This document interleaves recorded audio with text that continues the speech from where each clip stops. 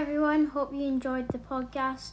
If you enjoyed it, make sure to leave a review and share it with your friends so they can listen too.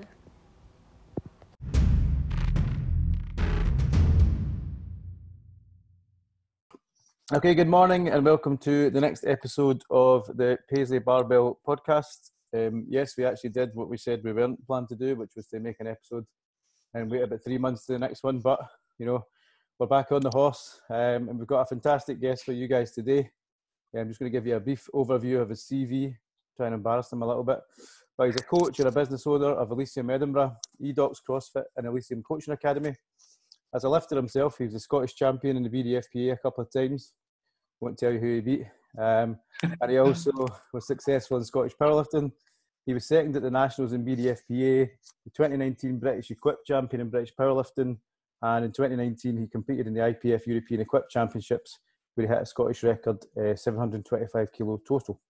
He also is partial to an STV TV appearance, but as an individual, he's one of the most passionate and driven people I know, and he's also a good friend of Paisley Barbell. So please welcome Dean Robertson.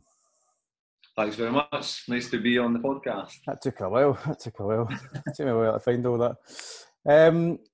So quite an introduction there, Dean. But what we'd like to start off with is just you as an individual.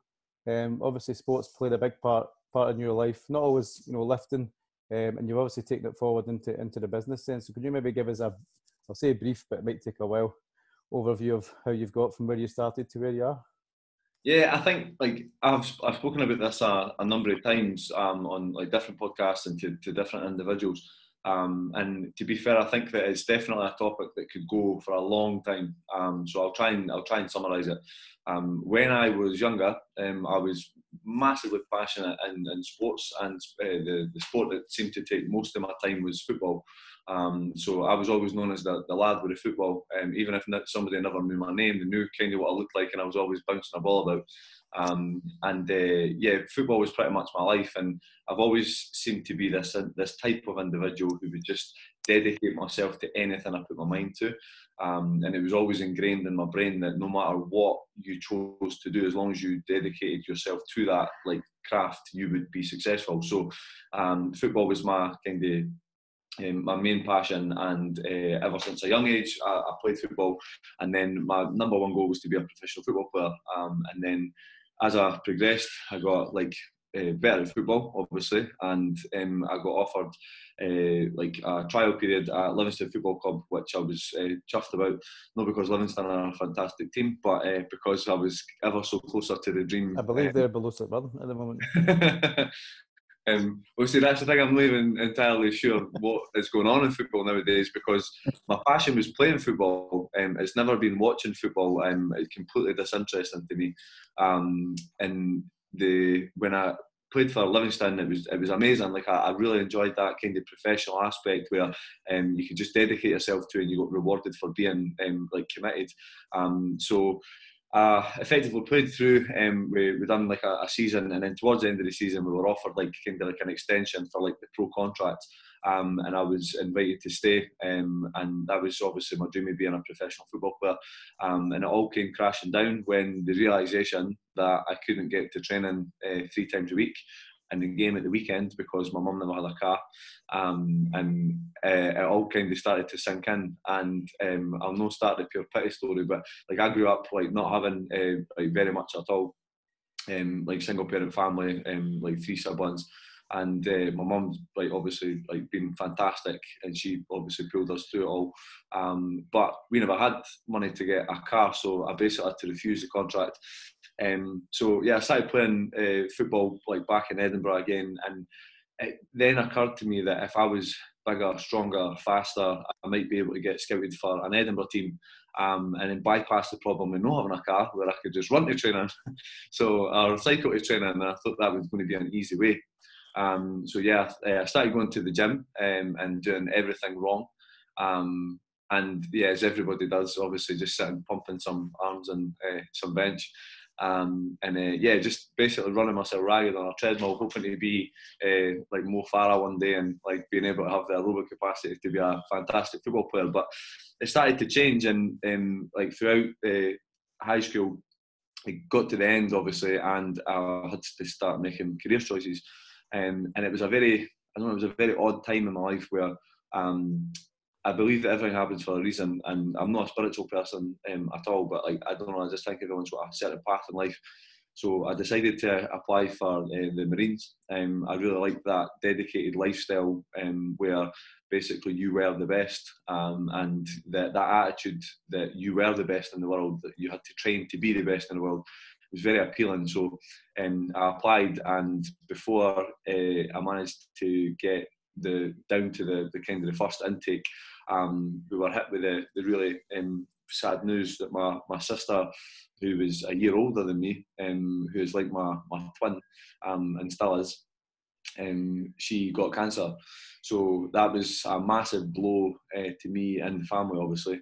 But just a realisation that I was potentially going to lose my sister, because she got a really like rare form of cancer that usually mid-age males get, and there's only about 4 people in Europe that get it a year. So that was obviously devastating, and we thought we weren't going to have her anymore. And I got so frustrated that a young female who never had any basically time in her life to build up any environmental toxins, like even stress at that age is very low. We had a pretty stressful life, like growing up, but as far as like kind of stress over your life is concerned, someone at the age of 16, they've not had that opportunity to build that much stress up in their life. So I got very frustrated the fact that she got so unwell, and then my brain being the way it is, it started to really interest me why she got sick. So when I obviously the Marines kind of came back around, and I thought to myself, like, I cannot leave my family right now, because if I left, like, you know what the military is like, it's you've very little chance of getting home if you're on like training for so long, etc.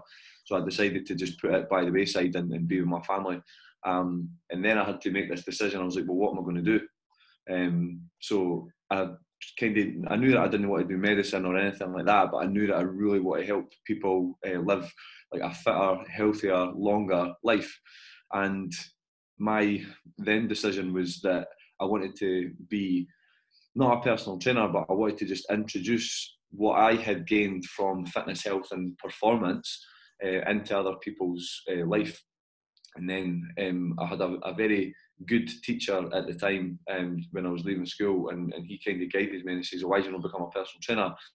And to be honest with you, I honestly couldn't think of anything worse at the time, because I wanted to be in the Marines. I wanted to be like shooting guns and like getting really fit and like just travelling the world. But when I started to put the pieces of the puzzle together, and the fact that I could stay home and then be with my family and improve my education, which is a big part of my life, I decided to then go to like college and university.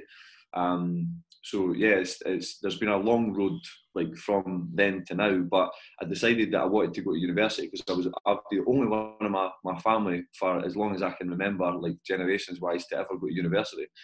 And then where I grew up, it wasn't ideal to say the least, but it was just not encouraged that you went to university. Like the school, you were lucky if you got your standard grades. Like we got like paid an education maintenance allowance just to make sure that we went. Still there. They still do it. Yeah. So that kind of thing, like it interested me, because when somebody says I cannot do something, it really makes me do it to a much higher standard. So the whole, like people for like my area don't go to university, I decided to push through, and I managed to go all the way, and I got a master's degree from Edinburgh University in strength and conditioning. And then all through that time, my passion for the fitness, health and performance industry just grew year after year. And I knew at the age of about 16 exactly what I wanted to achieve throughout my life. And that's probably quite rare. Like people usually just find their feet as they go. But something just clicked inside me, and I knew exactly what I wanted to do growing up. And then there was going to be a certain timeline in order to achieve that. So I just committed myself to it at that time, and to the present day, I'm still kind of committed to that timeline. And to be fair, I'm doing it to the absolute T every single year. So yeah, that's the summarised version of my kind of story into the fitness industry. And I'm now in a position where obviously the gym is open. We've been open for 3 years in January, and it has been an absolute whirlwind. I wouldn't change a thing, apart from coronavirus 2020. But to be honest with you, there has been positive spins on that as well, which I know that we'll cover. Yeah, so it's been a fantastic journey so far, and I feel that I'm only 30 years old now, and I honestly feel like I'm just getting started. I feel like I've just found my groove, and I'm just getting to the point where I can actually achieve what I really want to achieve. I actually sit and get goosebumps thinking about what I'm saying, because I know that 2021 is like about to pull the trigger on the next stage of what I want to achieve. So no, it's a very good position to be in. I must admit, I'm very grateful for it. I mean, I was trying to work out how long we'd actually known each other. It's about 4 years now, I think. And that, to me, that's always, we've had a lot of conversations over that time, not necessarily about powerlifting. And you know, when I wanted to start Paisley Barbell, one of the kind of things that, one of the people that I did come and talk to was you, because you've always struck me as somebody, you know, I don't want to embarrass you, but you are very focused, you're very driven, and when you set yourself a target, you know, you're prepared to go and get it, and it doesn't really matter what's in the way. You're not going to be stopped. You might have obstacles, but you're going to find a way around it. And you know, certainly the facility you've managed to get yourself at Elysium and continue to evolve is testament to that. Ian, you want to maybe come on to the next bit? Yeah. So, Dean, obviously lockdown, it's been an interesting thing, hasn't it? It's been, obviously I've watched Elysium and yourself very, very positive throughout the whole lockdown. But has there been like any challenges for you yourself as an individual or as a team? How have you grown through lockdown? Lockdown, I remember like the day that we were told that we'd be shut down, as every gym, obviously every like business in Scotland, and it was horrifying to know that you had put literally years of blood, sweat and tears, literally, into a project that you were so intensely passionate about, for it all to come crashing down. And we're in this position where, like, we cannot control what happens, but we can control our actions against what happens. And that was just another situation for me. And you know what? I sat and, like, I'm quite open. I'm very, very transparent. But I sat here like crying, like, in the gym when everyone had left, because like just so much energy had went into making it a success. And like when you have an obstacle put in front of you, I wasn't crying because I knew that something was going to fail. I was crying because I actually stopped for a minute. Like, I actually stopped and considered how much effort and energy had been put into that. Like, how many like all-nighters had been pulled, and like how many times I'd like hurt myself trying to move like all the equipment and stuff, like on my own sometimes. Like, there was just so much that went into it. Like, when that coronavirus hit, like, it hit me personally like a train. Like, because not just for the business perspective, but like ever since the age of maybe 16 or so, like, I have never stopped. And like after that time that I sat and thought about it, like, I still never stopped. It's caused me massive like issues like in my personal life, where I've just never stopped, but like continued like pursuing this like ambition. And we're in a position where obviously coronavirus brought that all to a halt. But I'll be honest with you, it's, as the business owner, like, that at least 11,000 square feet, so it's obviously a huge facility, and like you guys have obviously seen it. And it's one of these things where it's like we were told that it was going to be like a 2 to 3 week lockdown, and then the government massively hoodwinked us, and they told us it was going to be 2 weeks, but it ended up being nearly 6 months.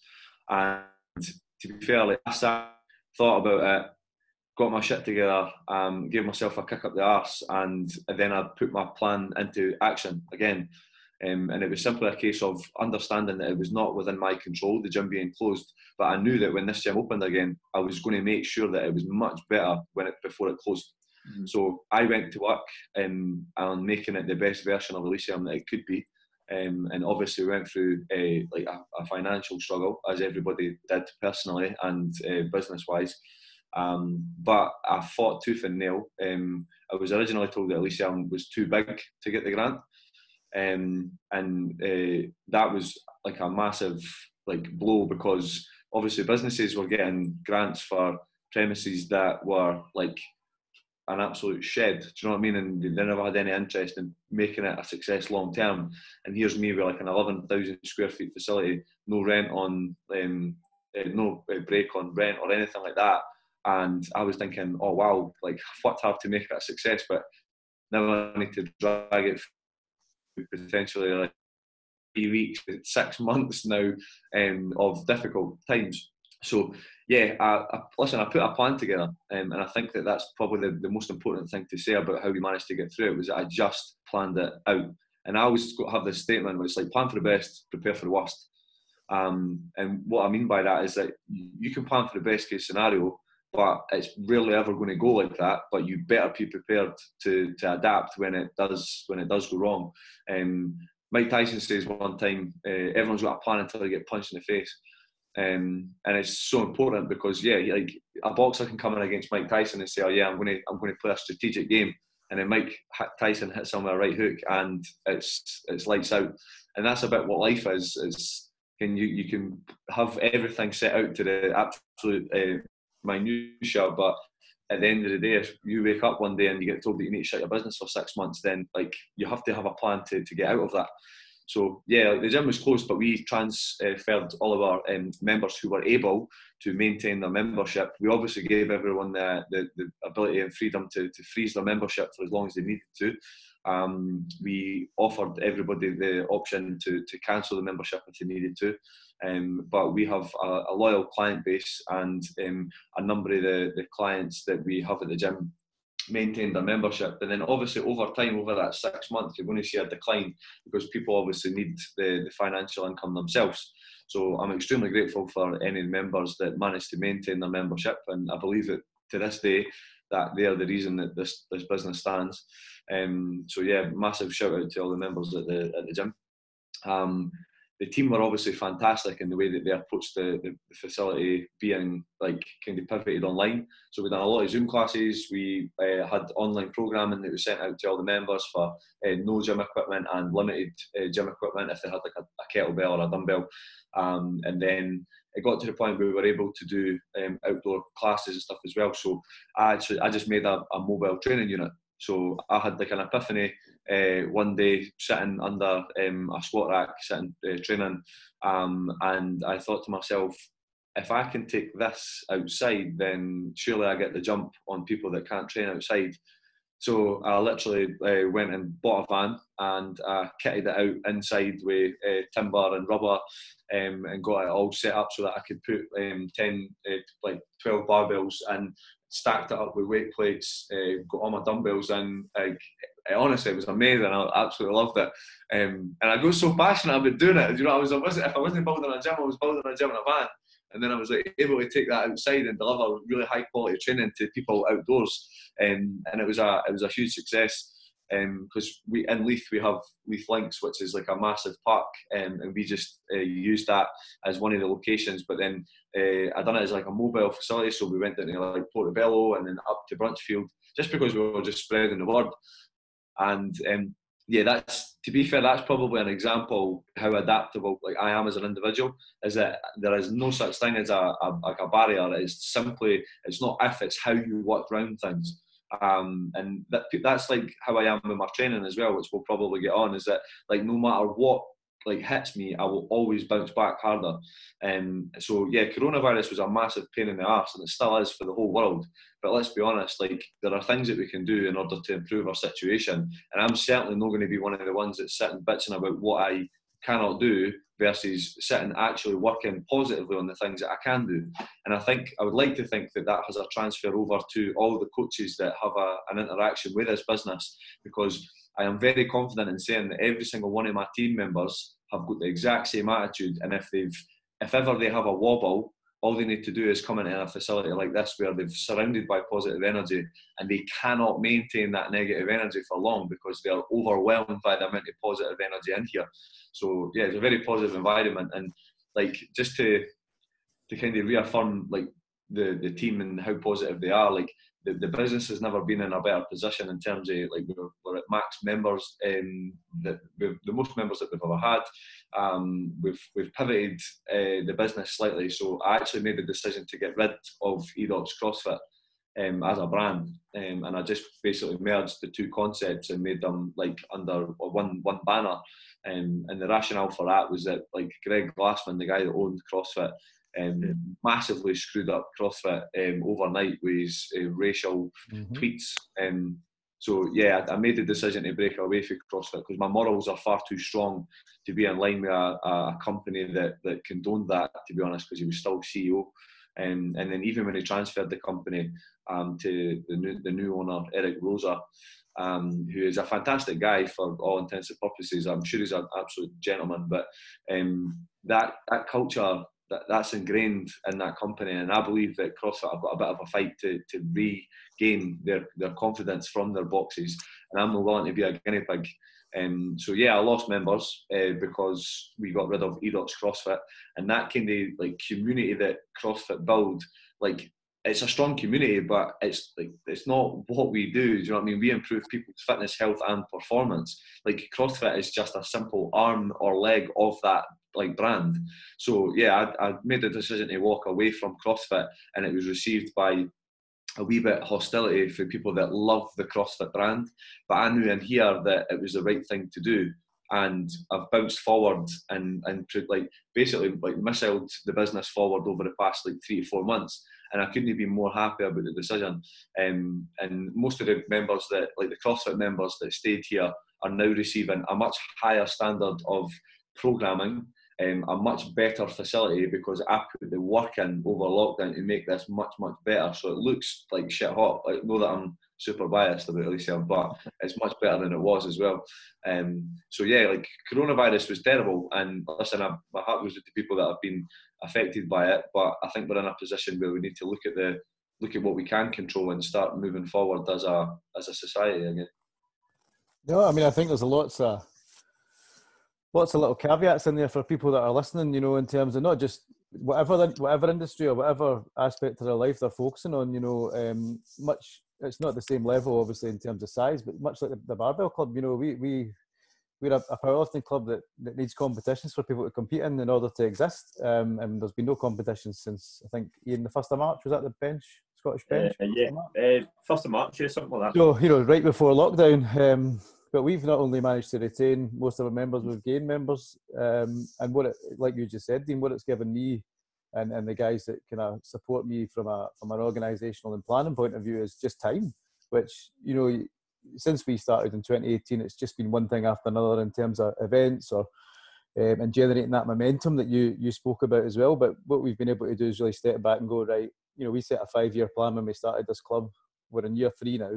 You know, and I'm like you, I can't wait for 2021 to just pull the trigger on quite a lot of the things that, you know, we've got planning in the background. We just need, as you say, Corona to maybe go away a wee bit, and it will let us get cracking.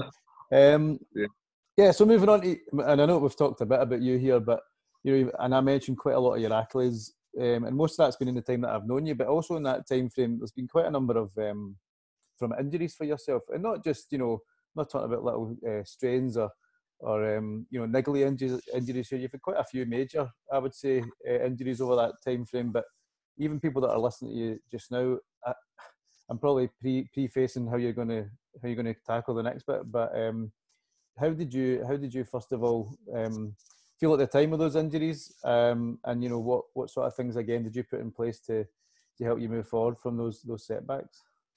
My training is very much like my life. So not that like it is my life and I love training, but like training is part of my life. And like, I think there's people that are in like usually on kind of each end of the continuum where they just don't appreciate what training is, and then they take training so seriously that it's all they ever do, and they have very little time or energy to put into other projects. And I'm quite happy saying that like my training physically is not my life. Do you know what I mean? Like I own a gym, and like my whole life has evolved around like fitness, but my training is a hobby. And I think people, they need to start realising that it's something, if they're going to do it for the rest of their life, they need to have that passion for it. But they can't just deter every other element of their life in order to succeed when it comes to their physical, like performance, for example. If you want to achieve a massive level of success when it comes to your physical performance, you have to put the time in. You have to put those sacrifices in. And I think that it's a massive point to touch on, is that massive level of success requires sacrifice. But if you look at, for example, for me, my business is far superior when it comes to my interest and passion than my performance. So I'm quite confident in saying that my performance and what I've achieved in the past has probably been at about 60-70% of what I am truly capable of. And people might say to me, oh, well, surely you want to just train harder, surely. And I'm like, no, I don't. Because in 10 years' time, I can look back and say, right, okay, I built a business that gave me the life that I wanted to live. And that's always been my ambition. The reason that I'd actually done Elysium in the first place was to have a wider ripple effect within the universe of actually improving people's fitness, health and performance, whether that be physical or mental. And as an individual PT, that I could only do that so much. So I decided to open a facility that I could impact thousands of people and then replicate that so I could improve hundreds of thousands of people's fitness, health and performance. So my business has taken much more of an effort than my training, but I'm now in a position where I am starting to go back into performing better. So my focus on training has actually started to increase a bit. But life's a bit like waves, do you know what I mean? You'll get a period of time where you focus on your training and you really push it up because you've maybe got a competition coming. But then there's going to be times where your training, you just don't really care about it very much and you just do the absolute nuts and bolts of it. But that's an important point there, is that it's much easier to retain your fitness than it is to gain fitness. So if you have a time where you're just kind of going through the motions, but you're making sure that you stimulate the musculature and your central nervous system to the right level, you will it's very unlikely that you will lose your fitness. Yeah, whatever that fitness may be. If somebody, if a powerlifter was able to achieve maybe a 600 kilo total and they just consistently hit maybe 80% or so on a regular basis, it's very unlikely that they're going to drop their performance by much. And it's something that they could easily make up in a very short period of time. So I have the realization that whatever happens to my performance, as long as I do the nuts and bolts of it, I will not move backwards. And that's a bit like life, is that as long as you keep moving forwards, you're never moving backwards. But if you stall and stagnate, even with your training, you will move backwards. So that's kind of how I've approached my training when it comes to powerlifting, because the reason I got into powerlifting, because I'm an egotistical bastard sometimes and I hate being beaten on anything, all right? And I'm happy to admit that. But ego drives your training sometimes, yeah? There's nothing wrong with wanting to be the strongest person in the gym. And if you're not the strongest person in the gym, you should be training to be the strongest person in the gym. Because, again, it's a bit like life. If you want better, you're always pushing for more. Training's exactly like that. Why would you be happy being strong enough? Because what does that even mean? Do you know what I mean? You always want to just achieve that next level of success. So when it comes to training, I've been training for a long time, because I'm 30 years old now, and it's not old at all. But realistically, when you look at how I've trained ever since the age of about maybe 16 or so, even when I was much younger, I feel the age of maybe kind of 4 or 5 playing football all the way to 16, quite a high level of performance when it comes to football. I got into weight training and then I done everything wrong, and then I started kind of seriously weight training when I got exposed in a gym that wasn't a gym. It was a proper training facility. It was a wee dungeon called Meadowbank Free Weights Room. And then I remember turning up one day and I was just the noob in the gym. I was super weak and I was sitting trying to do the most basic stuff, and I just seen these guys squatting and I was I'm in the wrong place. But then I started to listen and learn. And then I was it was here you, and then it was here wee man, and then it was wee Dino, then it was Dino, then it was all right Dino, and then it was part of the club when you start pushing forward, because I was always committed. So my training has been a bit kind of all over the place with my business, but I've always had this passion in being strong, and it's been obviously a fantastic journey, but it's also been difficult because I've got quite a small amount of time. I always kind of jump into my training and just go nuts. So it's like all or nothing. And then I just push myself really hard. And then sometimes I've kind of been, like, I've had certain setbacks where I've tore my quads twice. And to be fair, I've always been quite strong for my body weight, yeah, and that's probably without like trying very much. I think it's pure stubbornness more than anything. I didn't really read that in any books, but I'm sure like sheer willpower and stubbornness like enters into your physiological ability at some point. So the latest injury that pushed me back was I was 2 weeks away for the World Championships in Dubai with the IPF for the Equipped Powerlifting Championships, and it was my like long-term training goal was to get to the Worlds, because just to even go and experience that is amazing. Seeing these lifters that are actually really good, not just like turn up to the gym and do what they want to do. They've had a high level of sacrifice and they've achieved such a high level of performance. That was like the goal for me. So everything was bought and paid for. I was like away to Dubai, like my flights were ready to go, and then 2 weeks out I was just prepping with a slingshot. I wasn't even doing like anything like dramatic. And I came down, and as I pressed back up, got to my sticking point, which would normally just stick and then press. And as soon as I hit my sticking point, my pec, major, snapped right off. I never really went through a fight. Like I didn't like push really, really hard or anything. It literally just was ready to go. And for the 2 weeks prior, I kind of felt a bit of a niggle in my pec, like just tight more than anything. Didn't think anything of it. And I'm always the guy that's like, if in doubt, push harder. When there's no doubt, back off. But there was doubt, so I was like, I'm going to push harder. And then bang, it snapped. So there's a great video on my Instagram if anybody wants to watch it back, about a year ago now. So yeah, I went through that process of getting it repaired because it was a full pec major rupture, and I was so happy about that, to be honest, because people are like, what do you mean? You tore your pec off? And I'm like, yeah, but I tore it off. Because if you tear it, if you actually tear the muscle belly, it significantly impacts your performance moving forward, because they cannot stitch muscle to muscle. So they repaired the pec major tendon, and they screwed it into the humerus with carbon fibre tape and pins, which is odd. And I made the horrible decision to watch a pec major repair the day before my pec major operation, and it horrified me, but it was worth it. And then after that, I was told, oh, you'll never be able to like bench press what you bench pressed before, and like the whole kind of like surgical procedure of just take it easy, etc. And it just kind of like went over my head. So I got back into training, and then I think maybe it was about 4 weeks after, I was back deadlifting like pretty heavy, but I was using a toe rope because it was the only way that I could attach myself to the bar without using my arms. So I like my sling on, using a toe rope to like pull the bar off the floor, so I never lost my deadlift strength. And that was, again, it's just a simple example of versatility, is it always adapting to your current circumstance. And people were always saying to me, oh, Dean, don't do this and don't do that. But like 6 months after the operation, I decided to compete again. And to be honest with you, I just done it purely to prove to myself that I could. And like very frustratingly came second in the competition. I think coming second's worse than coming like dead last, because you know that you were nearly there. Do we get to tell people who beat you now? We're allowed to do that? Aye, Dean. He'll enjoy that. He'll take that. But like Dean McVie is a great lad. Like we grew up like beside each other. We both grew up in the same area.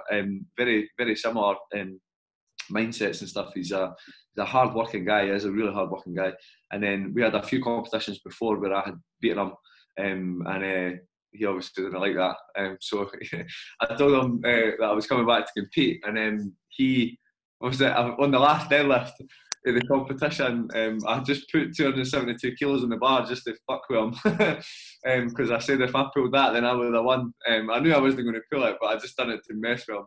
And he was kind of like standing watching, like wondering if I was going to get it. I knew in my head I wasn't going to get it, because I was like, my performance was much, much lower after the injury. But I'll give him that one. So yeah, I got second, and it just gave me a buzz, like to get back on the platform and start moving again. And listen, I never done it to win, like, and individually. Like I done it because I won against myself. Because competing 6 months after like having a tech like put back on is it's actually quite like remarkable in terms of the time frame, and even the surgeon said that. But yeah, it's probably just a reflection of the type of person I am. Is that like I'll never accept like I don't know, I'll never set anything less than what I can really achieve. So since then, my performance has jumped up a little bit, and that's all in the face of lockdown and obviously like pushing the business back up as well. So I'd probably say that my focus on training is probably about maybe like 70-80%. Like I could be much better, but like my business is my main priority, and my business is my life. So yeah, I'm quite happy with that, to be honest. How much do you think your metabolic conditioning work is like contributing towards your strength? Well, to be honest, like the whole kind of like fitness based approach is that I just don't like not being the best at something. So like this facility is a place where you cannot hide your weaknesses. So if you are strong, that's all fair and well. But like when we jump in like some of the group sessions and like my strength can coast me through most stuff. But when you sit your ass on an assault bike and go all out, like you will get owned, and it's a horrible feeling. Oh, thanks. Yeah, it's bloody horrible. So I decided and committed myself to becoming the fittest version of myself, because people didn't really appreciate what true fitness is. Fitness isn't being strong. Fitness isn't being big. Fitness isn't being like able to run like as far as you can. It's like an accumulation of all of those, in my opinion, and that's why my focus has changed a bit on training. And I made a commitment to myself that even though I started improving my aerobic conditioning, which has been a lot better actually, I've got leaner as a result of that. And I'll be honest, my nutrition's no like fantastic. I kind of eat when I can, and I know that sounds a bit of a cop out, but spend 24 hours in my shoes and you'll probably realise that like, oh well, Kenny's eating like not too bad.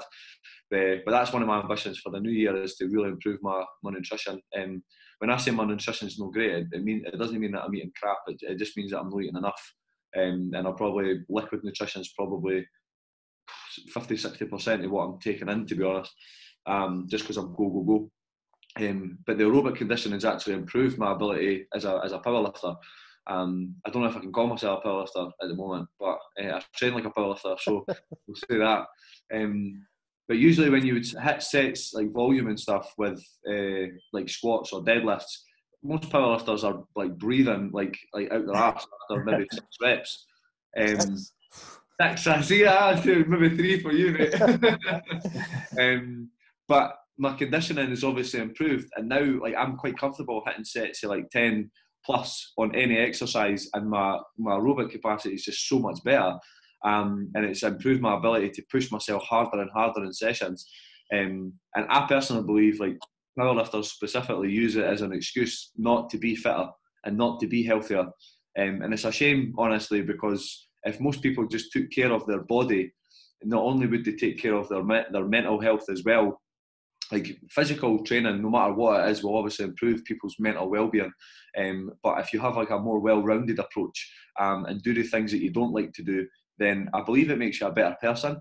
So I've got one of the coaches at the gym, Josh, he's a big CrossFitter, but I say CrossFitter because he's competed in CrossFit, but he's just a fit guy. Like he loves his training, like he's very focused on that. And I got him to do my programming, and when I got him to do my programming, I knew that he was going to be like a horrible bastard and give me like horrible things. And I never knew that he was going to give me 45 minutes on an assault bike. So he's done that on the regular, like every week, and like just intervals and like aerobic outputs, like sessions and lactic interval sessions. And I'm not being funny about it, it's horrible. Like the pain that you go through when you do that, it makes lifting heavy weights actually feel like a luxury. See what people moan about hitting some heavy weights. Oh, I've got heavy triples a day. I will swap them any day of the week versus sitting 30 minutes for max calories on an assault bike. So yeah, it's definitely made me a better athlete all round. Even though my weight's probably dropped quite a bit, it's because I'm not eating enough. But I know that when I start to increase my weight and go through like a proper hypertrophy and strength block, it will make me a better powerlifter. So my numbers at the moment are quite stable. So I believe that as I start pushing my strength and hypertrophy back up, they will start to climb, which will be quite exciting. Yeah, sounds good. Mark, you're going to be doing some assault bike work now? Remember, I'm a masters lifter. Now. I've got a different training approach. You know, it's recovery. It's all about recovery. I mean, yeah, lots of stuff there, Dean. You know, as I said after the last little segment, you know, there's so many little tips and hints that people can take from this podcast, I'd like to think. But could you maybe could you narrow it down to 3? You know, if you were to give anybody that's listening, whether it's, you know, a kind of newbie starting out, or, you know, somebody even in a business, you know, is there maybe 3 kind of key tips that you would give them to kind of start them off? Yeah. Well, the first one is always know exactly where you're going. I think that when you break it down and really, like, there's so many people out there that, like, they think, oh, I want to achieve this or I want to achieve that, but very few people take the time to really dial it in to know exactly where you're going. All right, and some people say to me, like, oh, well, like, how have you achieved maybe so much in such a short space of time? And, like, I honestly don't take time to reflect on what I have achieved because I'm too busy focusing on what I want to achieve. So, and that comes from knowing exactly where you want to go. And it doesn't matter whether it's business or whether it's your training, you need to have a goal, all right? And that visualization on that goal will make sure that every single thing that you do matters, yeah? So every day that you get up is focused on achieving that goal, whether that is a physical, like a performance, like a variable such as like a bigger squat or a bigger deadlift, or whether that is building like a business that can take care of you and your family for the rest of your life. Like that, it should be your number one focus. And so, yeah, like have a plan, know exactly where you're going is number one. And then, like, for me, there's just so many takeaway points, and trying to narrow it down to 3 is really quite difficult. However, it's definitely comes into my mind when it's like, surround yourself by the right people, because sometimes I feel like I'm a bit of a lone ranger, and I feel like whatever's going on in my head is just a bit like crazy, and some people must think I'm nuts. But the important thing is that the people that are around me now and the team that I've kind of built, like, they get it. They just get it. Yeah, they don't think I'm nuts, I think. But what they do is they appreciate that that's just who Dean is, and that's just what he wants to do. So yeah, surround yourself by the right people. And if you are surrounded by toxic people, whether they be your friends, whether they be your family, like, please believe me, like, there's people out there that have got toxic family members that are deterring them for achieving their dreams. It's usually just like get the right people on the bus and get the wrong people off the bus. Because if you've got the right people in, like, your circle, you will drive forward and achieve your success to a much higher standard. And then number 3 is just keep going. As like there's just so much shit that happens in people's lives, is that they think that when one small thing goes wrong, that it's the end of the line. But if there's one thing I've learned personally, is that no matter what, as long as you get up and remember why you're doing what you're doing, and surrounding yourself with the right people, and just keep going, you will always achieve what you want to achieve. Because the irony is, if something goes wrong and, like, something that you're planning does not come to fruition, it doesn't mean to say that it's the end. It just means to say that you need to figure out another way.